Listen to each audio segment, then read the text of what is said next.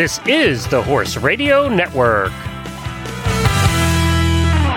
This is episode 415 of the Dressage Radio Show on the Horse Radio Network, brought to you by TotalSaddleFit.com and Kentucky Performance Products.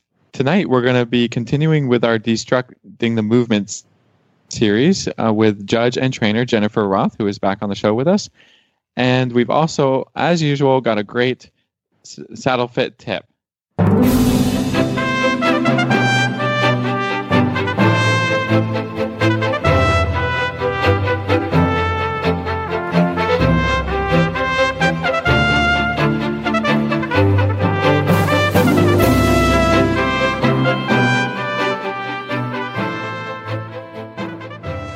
This is Reese Koffler-Stanfield from Georgetown, Kentucky.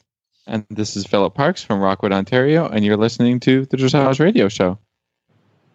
Well, hey there, Phil. How are you today? I'm all right. It's starting to turn around weather-wise, and, starting to think about a few things. We've had some trainers in the farm doing some lessons. My normal trainer, Cindy, has joined us, and she's kicking butt, getting ready for the show. So I think we're starting to feel a little excited, a little anticipation. We got our first show in, 2.5 weeks or so? So wow, it's coming up, yeah. Oh, I love it. Oh, that's awesome. That's very cool. Well, we are the same, and it's Derby week around here, so there's been lots going on with that, and it's always Rolex was awesome. I hear Rolex was awesome. It was, I heard it was great, and it was fun. Clark Montgomery won the dressage. He had been here at my farm training a little bit, and so that was fun to see him win. I don't think he was as good on cross country, but I didn't ask. So I Maybe love Coach it. Jen could help us with what was going on Rolex week in Kentucky. Clark kicked everybody's butt on dressage. It was awesome. Yes. Cross country day, there were a lot of runouts. It was a very influential course this year. So I would say Clark had a decent cross-country round, but not stellar. But things were not hopeless. But then for stadium jumping, again, a tough course. A lot of rails down for a lot of riders. And the time was hard to make, which was surprising because the track didn't look like it would be hard to make. It was just one of those weekends. It started out fabulous, but I think the tough cross-country course, there were a lot of tired horses at the end of the day, took its toll come stadium jumping time, and there were lots and lots of rails and lots of time. And it was warm, wasn't it, Jen? It was warm. It was in the mid to upper 80s. Yeah. Yeah, it was really warm. So I think horses that were not training in hot weather, maybe that had a detrimental effect. And they changed the track just a little bit, and I think those subtle changes in the track make a big difference because there's a lot of terrain at the horse park. There's a lot of subtle ups and downs. So you change a track early in the course where you go up a long hill instead of across the side of the long hill. Early in the course, you're going to be a little more tired than you thought you were. Yeah. Interesting. Yeah, that makes sense. Yeah. That makes total sense. Interesting. And so who are the top three? Let's see here. Well, everybody knows who's going to win. Michael Young won. Yeah, The German took the money home again. The three-peat, good for him. I mean, 3 times winning in a row. I mean, that's unbelievable. That's great. Yeah. Good for him. You betcha. It was Zara that had third. Maxime second and Zara third. I couldn't remember if it was flipped around, but coming out of cross country, it was Michael, Maxime, and Zara, and then following show jumping, it stayed the same. Cool. Because Michael had a rail in hand, and he took it. Oh, did he? He was like, thank you so much. Well, it's not bad to have a rail in hand then. Yeah. Very uncharacteristic for Fisher O'Connor to have a rail, but the course was, and Michael admitted, he said, yes, the course was tough. There was a lot of maximum fences, et cetera, et cetera. Yeah. Mm-hmm. And, to be that experienced and, you would think he had a little bit of nerves. I mean, he's still a human, so I would think he had a few little nerves going in there. So, yeah. And I think I saw a couple of photos. We had lots of listeners and auditors join you on course. A lot of fun. Yeah, we had a great turnout. We had lots and lots of auditors come out. We went out and had dinner on, Friday night, and then we met up at the first jump on Saturday, and everybody wandered around. Everybody did a lot of shopping. posting lots and lots of pictures. So that was a great time. Awesome. Oh, good. Awesome. We love it. We love it. And does anybody have a Derby pick for this week?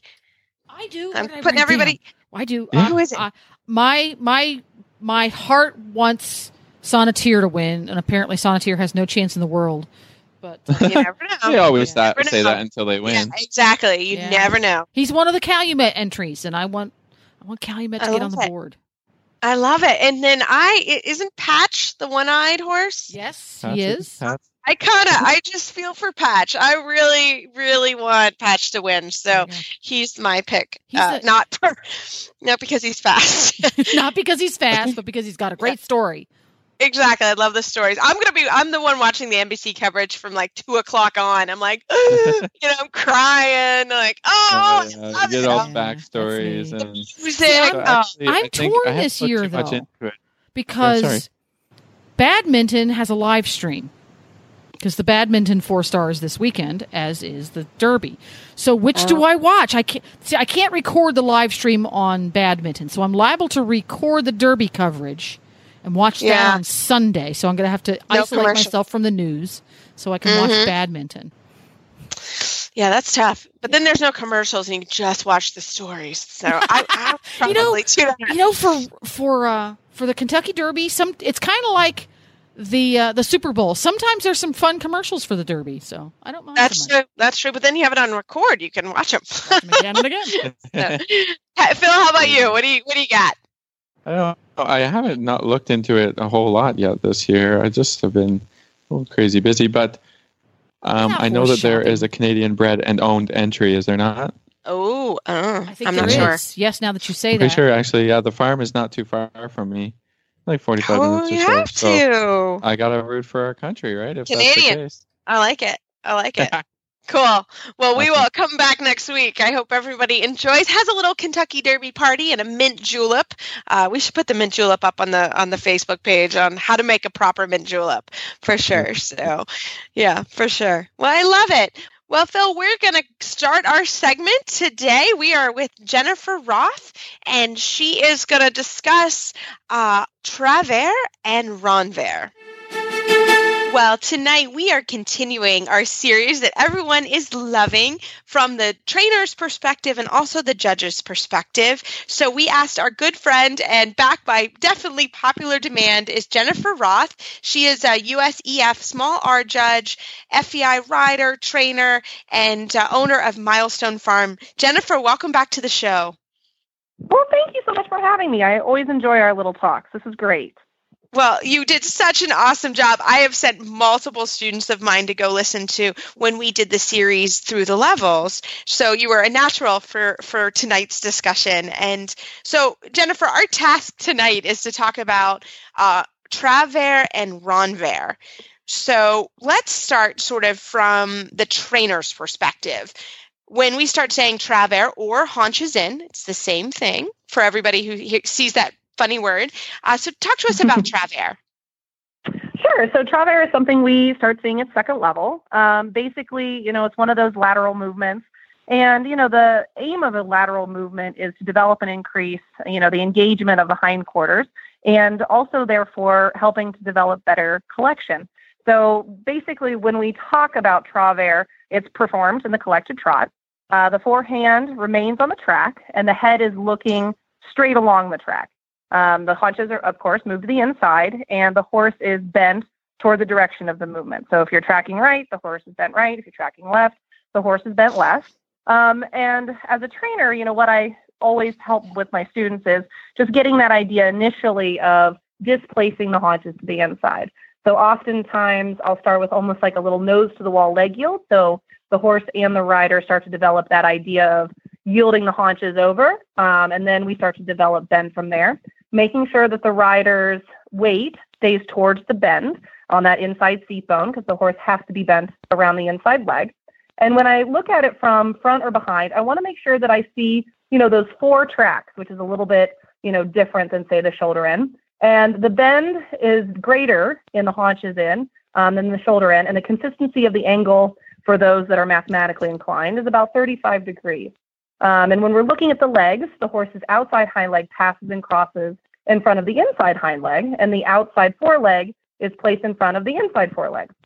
So the haunches have to leave the track, the shoulders have to stay on the rail, the bend has to be to the inside, making sure that the rider stays weighted to the inside seat bone, of course, not dangling off the inside, but just sitting into the bend. And we want to make sure that something as a trainer that I'm really big on is that the gait shouldn't suffer. Oftentimes, when people, first learn this, they're apt to want to slow the horse down or, make it a little easier. And I have to really remind people that the trot really shouldn't change. So you almost sometimes have to accelerate a little bit or think accelerate to make sure that there isn't that loss of impulsion, which kind of creates that dreaded, draggy, slow joggy trot that we all absolutely want to avoid, the jog. But yeah. I love it. And okay, so when... I was just going to say Phil. That all sounds great, but I find this is one of the hardest movements to teach somebody how to ride. So Jen, maybe you could tell us a little bit, you talked a little bit about head to wall leg yield. Are there any more kind of prerequisites before, starting the Travers? Like for me, I like to be able to do a little bit of turn on the forehand and then a little bit of turn on the haunches also to kind of try and introduce this. What are your ideas there? I mean, really, it's all about making sure the horse is laterally supple and attending to the aids. So leg yield, turn on the haunches, turn on the forehand, even just doing those, little side pass in the walk, things just to make sure that the rider understands and the horse understands how to move off a rider's aids. I oftentimes like to use circles when, like a 10-meter circle or so, to help riders kind of find and establish the angle and the bend prior to starting the haunches in. Oftentimes, riders don't do a good job of using corners where we all know that points are oftentimes lost. So I'll direct them to make like a 10-meter circle, start to develop the angle at the end of the circle, go a couple strides. If they start to lose it or the trot starts to suffer, let's do another 10-meter circle, get yourself back organized, then come again, outside leg back, establishing the shoulders on the line with the outside rein, so just kind of breaking it up. There's nothing worse than just saying, okay, now haunches in, you have to hold it, for the entire 60 meters and good luck with that. But just breaking it up and making it, in little digestible bits. But yeah, anything that involves moving the horse, sideways off of a leg and making sure that is understood by both horse and rider, that there is a move away from response is definitely imperative to teaching the haunches in. Yeah, that makes sense. And so let's talk about the Renvers, because that's an interesting twist on the Travers. It is. And actually here recently they moved the Renvers from second level to third level. So now we see it in third level tests too. But it existed kind of with the shoulder in for a long time at second level. I personally liked that movement because it was hard to do, and my horse was very supple, so it was kind of nice. But it's the inverse in relation to the Travers. So this time the hindquarters remain on the track while the forehand is moved inward, but then the bend is to the direction of travel instead of away from the direction of travel. So you kind of have the shoulders to the inside like a shoulder and the haunches stay on the track, but then you're bending the direction you're going. But otherwise, the same sort of conditions apply to the Travers that are applicable for the Renvers. So the horse is bent around the inside leg. The legs, cross and pass the same. The horse is bent, like I said, the direction of it's moving. So again, it's just to demonstrate that the trot is fluid and with a greater degree of bend than, say, a shoulder in. It's very similar, just similar aids, just put in a different direction. Does that make any sense? Yes, it does. It does because I've ridden it before. Right? Yes.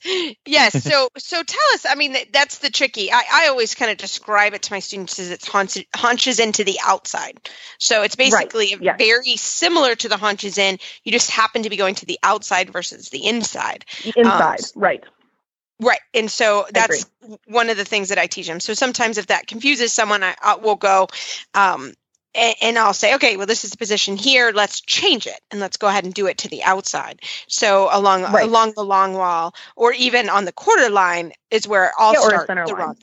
Yeah, or center line. Absolutely. So that, learning to sort of move around. Right, and it seems like the thing, since the aids are relatively identical, the thing that always seems to mess people up is, I can do haunches in, say, tracking left, but I can't do Renvers, when I'm tracking to the right, but it's really the same sort of aid. So if you take the wall away from them and their perception of where, direction really is, like in the middle of a field or something, and you show them, okay, like if you're tracking to the left, this would be haunches in, but if you were tracking to the right, this would be Renvers. It sometimes kind of lifts that mind block away, and it's a little bit easier to figure out. Oftentimes when I'm teaching somebody the Renvers, I'll actually start them in a shoulder for, shoulder in, and say, okay, this is the horse's positioning. Now you just have to change the bend. But the shoulders have to stay to the inside. The haunches have to stay on the track. We're just going to bend it the other way, and making sure to switch your seat bones and sit the appropriate direction. So right, and so that's where you'll see it in a test. You see it once. When it occurs in the test, you have to ride it that way, right? Because right. The wall is you can't push the horse's haunches through the wall, so you have to position and shoulder. And that's why I like Renvers. I almost always like to teach it a little bit before Travers, because it makes the most sense to me. If I can do a little shoulder in, all I have to do is change the bend, and the horse has a Renvers positioning, and then I can teach Travers out of that.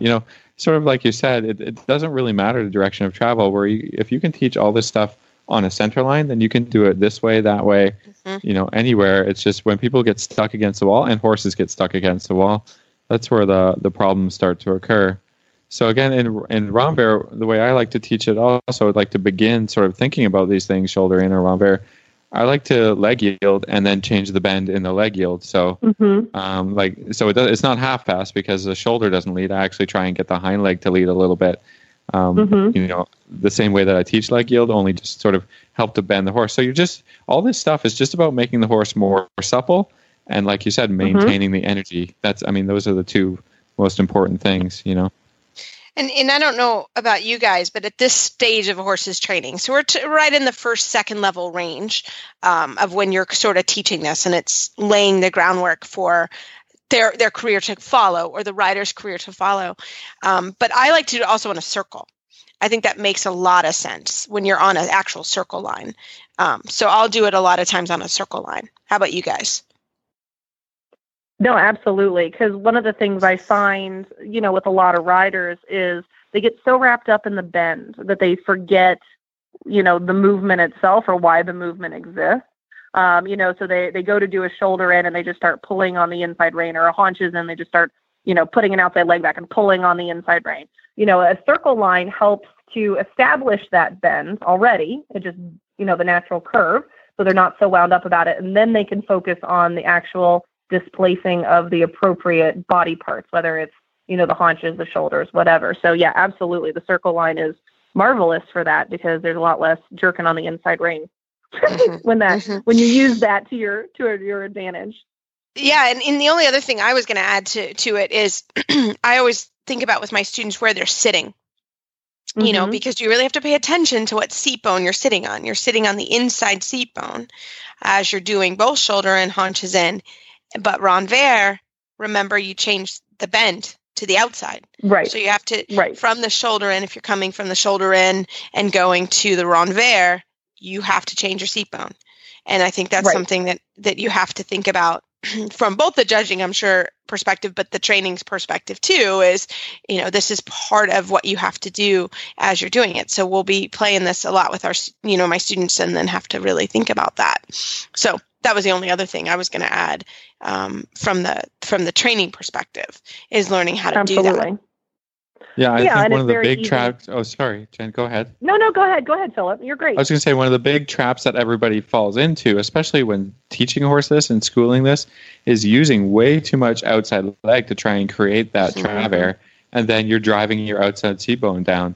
At this point in training, I think that it might be good to introduce a small spur, or start using the whip a little bit more, because if I have to drive my outside seat bone back and down to create the Travers, it's not correct. No matter what, it won't be correct. You can move the hind legs, but your seat position, like we're saying, sitting on the inside seat bone, will never happen. But if I can, put a little spur on and get the horse to sort of listen to my outside leg a little bit easier without having to drive all my effort onto that leg and onto that seat bone, I'm going to be way further ahead. Or if I can just give a quick tap with a whip, like a correction, like, hey, move off my leg, and then I'm not having to use a lot of big effort. And, you see this all the time in the Travers, a rider's outside leg way too far back, the horse not even caring what's happening, the rider sitting way to the outside and wondering why they're having problems bending the horse. The horse, this is a point a little bit where dressage, people talk about, second level, third level, whatever, the dressage starting to happen. That means the horse must be attentive and balanced and not requiring the rider to work harder and harder and harder for less effect. So I think that's kind of an important thing that I try and instill in people, that even when you're introducing it and when you're teaching the horse it can't be so difficult that it's never going to happen. So yeah, just a little bit thinking about the use of the aids and how they can assist you and how it's better to make a correction than nag for 20 minutes. Absolutely. It's so true. Well, Jen, right after, we're going to just change our hats here and have a commercial break, and we're going to come back from the judge's perspective. He was her first love, the one that started it all. He taught her how to master the posting trot and navigate her first hunter course. They spent hours together exploring the trails and hanging out in the barn. His name was doodled on every page in her school notebook. His coat gleamed in the sun as he met her at the gate each day, snuffling for a treat. From the first time she saw him poking his head out of the stall to the last time she patted him goodbye, he was, and always will be, her everything. This love story is brought to you by Nalox Advanced, providing complete support for a healthy digestive tract, which reduces the risk of colic and digestive upset. The horse that matters to you matters to Kentucky Performance Products. Call 859-873-2974 or visit kppusa.com to order today. So we're back with Jennifer Roth, and she is an FEI rider trainer, and she's also a small R judge. So she's changed her hat now.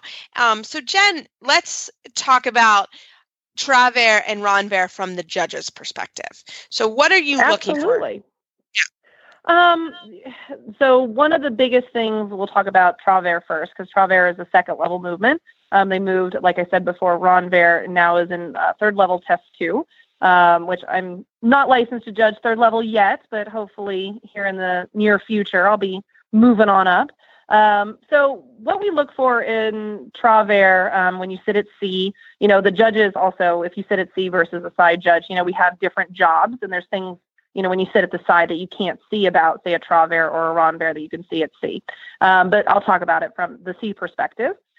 So the first thing we always look at when we see Travers is we want to see, those distinctive, tracks. We want to see, if you're standing right behind the horse or in front of a horse, you're going to see about 4 tracks. Well, we want to see that the horse, shoulders stay on the track, haunches come to the inside. We want to see bend the appropriate direction. We want to see that the horse maintains, because again, we're talking about second level, uphill balance. They have to be collected, the collected movement. And we don't want to see the impulsion go away. You're the carrying power, the engagement, the impulsion, the energy level, all of that stuff should stay the same. It should look fluid. You're going from establishing it, out of a circle, whatever, you're establishing it, getting your bend, moving fluidly up the long side. The trot remains the same. The balance maintains the same. The rider is sitting in the correct direction, and everything just flows and looks seamless. What we don't want to see is too much bend to the inside. We don't want to see you really pulling on the inside rein, thinking that somehow the bend is going to make this movement happen. We don't want to see riders pulling backwards or over cueing, with leg aids. Again, it's all just supposed to look seamless and effortless on the lightest aids possible. But really the balance, the energy level, and the appropriate displacement and bend of the body parts is the horse's body parts is what we're looking for. And then everybody will be getting 10s. Like, I'm still waiting to give that 10 on the Travers. We love to give big scores, but yeah, so go forward and bend appropriately and make it all fluid and soft, and there'll be 10s all around. I love it. I love it. So what are some major faults you see when you go in and say, oh boy, we're getting below 6 or below? What are some things that 6 or below? Sure. So we talked a little bit about the horse that kind of slows to that painful jog. They go and the rider is trying to contort themselves and their horse to get the butt to move, to the inside. And the horse is slowing down to this painful, slow motion joggy crawl because it's losing its engagement. It's losing its carrying power behind. So then my score is starting to go from that, perfect 10. Now we're starting to get to we're getting to the 6 mark. Then if you don't have enough bend. So we talked about having too much bend. We don't want to see the horse's head cranked around to the inside. But if you don't have any bend, this movement is supposed to have bend. It's to develop lateral suppleness. It's, designed to have bend. So show us the appropriate degree of bend. If you don't have enough displacement of the haunches to the inside, you think you're pushing the butt over and you're pulling the horse's head to the inside and nothing's really moving. Now we're talking, well below a 6. Don't make me go to the insufficient, 4 range. And then you also have the horses that, you start to put your aids on. The head goes up. They start running away from the aids. You have some sort of resistance, slamming on the brakes, all those horrible stomach sinking things that I'm sure have happened to all of us at some point. But yeah, so those are the bad things. Yeah. So the good things. Go ahead, Phil. Yeah. I was just going to say, do you have very many riders that tend to ride their lateral stuff all the way into the corner? And then are you forced to take a lower score because they don't straighten the horse after the movement? So that's more of a modifier. So that would be, okay, I'm not going to take a lot of points off of that because, yes, you are supposed to straighten and show that, bringing the haunches, in this case, back into alignment with the shoulders before proceeding into the corner. But that's going to be a modifier for me. So if you have all of those wonderful angels are singing haunches in beautiful gorgeousness, and then you don't really straighten your horse, well, I'm going to take just a little bit off. And I'm going to make a comment about that, just to let you know, everything was really great. You're on the right track, but I had to take, a little bit off because you didn't do this. So please remember to do this from here on out. Most people are so desperate to get out of the movement if it's not going well that they're going to straighten long before the letter that you're supposed to. So most people aren't so desperate, I'm being amazing, I'm going to ride this thing all the way through the corner. I don't see that as often, but it does happen every once in a while. And what about mistakes as it relates to Renvers? Because of course you want the same kind of ideas of forward going and bending, but is there any kind of weird stuff that commonly happens in the Renvers? Yeah, I mean, most of the time what happens is the wall has a gravitational pull of all of its own. So a rider goes to do a Renvers and they can't, where they can do a shoulder in, but as soon as they change the bend, all of a sudden the horse wants to just kind of go to the wall instead of the rider being able to keep it around the inside leg, preventing it from just kind of turning to the wall. So oftentimes what we'll see is, you go to do a Renvers and then you don't have the appropriate angle because it's drifting to the wall. Yeah, again, the slowing down, the overbent, the over-cueing, sitting on the wrong seat bone, leaning to the outside, trying to get it to go where you want it to go. But most of the time it's just not enough angle, not enough shoulder displacement, stiffening up, slowing down, all that good stuff. Yeah. How about you guys? That makes sense. Yeah, because I am not the judge, I rely on you for this segment. But no, that makes total sense. I mean, I'm like, oh, that looked great. No, but I think that makes total sense. And I think that's one of the things that you're always watching out. And I think just the idea of the basic gait cannot change in the movement. And I think that's been a really helpful tip. So Jennifer, thank you so much for your time today. How would our listeners find out or find you online? But you can find me on Facebook. I'm Jennifer R. as in Richard Roth. And you can always email me, dressagerider7@aol.com, or you can find my Facebook page, Milestone Farms LLC. That is also on Facebook.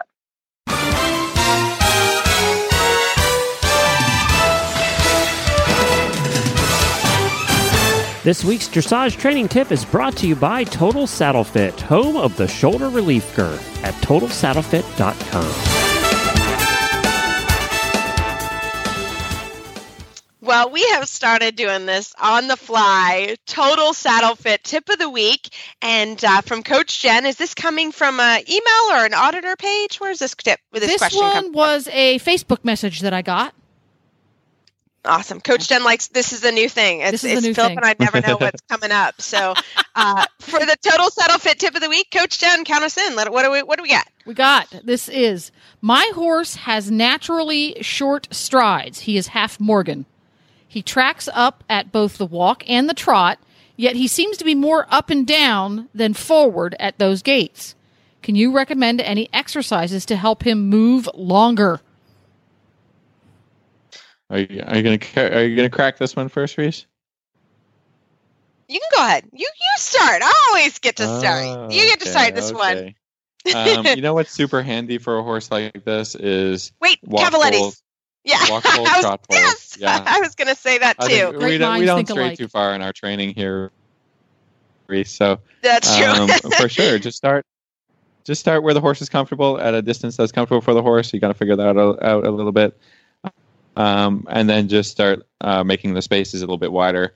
You know, the poles force the horse to, walk or trot a little bit longer without the rider having to force any of that issue. That's why it's an awesome tool that we use so much because, and it's kind of fun for the horses. They get excited about it a little bit. Mm-hmm. It keeps them going forward.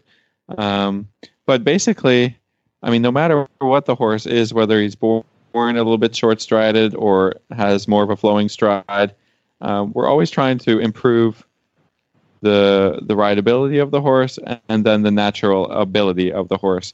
So through rideability, through exercises, then you improve the ability of the horse to be able to make shorter strides, longer strides. I mean, this goes all the way into Grand Prix to where you can collect the horse to piaffe, trot on the spot more or less, and extension.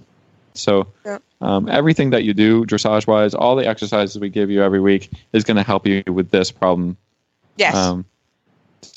There's nothing that won't help it, really. Right, and one of the exercises I love is sort of adds what Philip says. Is I agree. I would say absolutely trot poles and walk poles would be very, very helpful. I like to do that actually in the combination with a turn on the forehand. So basically, the exercise that I do is I would set the poles up on one side of the circle, and again, it's kind of impossible for us to know. From just hearing, distances, just talking, or just hearing that tip. But, you've got to do it to your horse's comfort level. And then, again, gradually bringing the poles out. But what I would like to do is trot those trot poles, or you can do it in the walk. You could walk the walk poles. And then on the other side of the circle, at the other circle point, I would do a full turn on the forehand, 360 degrees, slowly, where the horse is bending. And I would either walk or trot out and do the poles again. So you kind of have your lateral suppleness going on. You also have the horse reaching for the poles. So I think that's a very good exercise that I would. Yeah, I like that. Yeah. Combine lateral suppleness mm-hmm. with longitudinal suppleness. Yeah, that's kind of what you need. You need that. Yeah, that's the exercise that you need for that particular problem. Because, I mean, again, you can make that horse more supple. You can make him longitudinally and laterally. You can get there. It's just going to take a little bit of time. It's sort of like me doing yoga. I can eventually get better at yoga, but I'm not innately a super flexible person, and my job makes me not super flexible. So I can't expect to be able to do like a handstand on my head on the first day. But if I slowly work on it, I'm get better and better at it, get more confident, and that's the same thing with your horse. So let us know how that works. I think that come back with us and let us know how our tip helps. Cool. And I think always, sort of engaging the top line of the horse.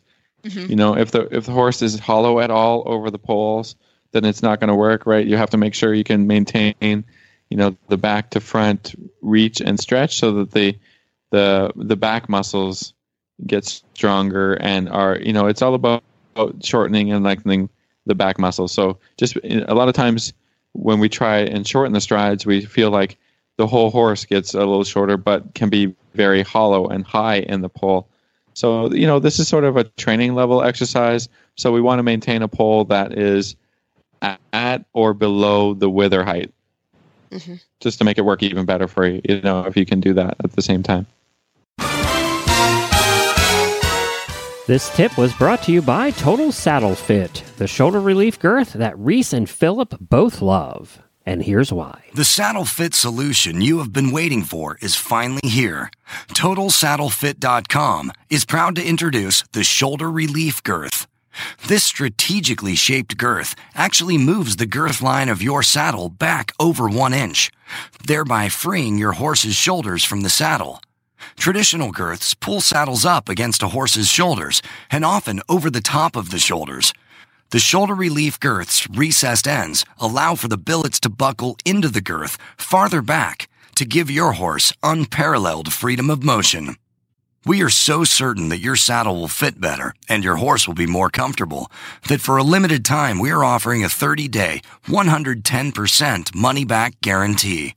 If you are not totally satisfied with your shoulder relief girth, send it back for a full refund plus 10% of the purchase price. Don't wait. Order now for the best saddle fit solution available. At TotalSaddleFit.com. Visit TotalSaddleFit.com.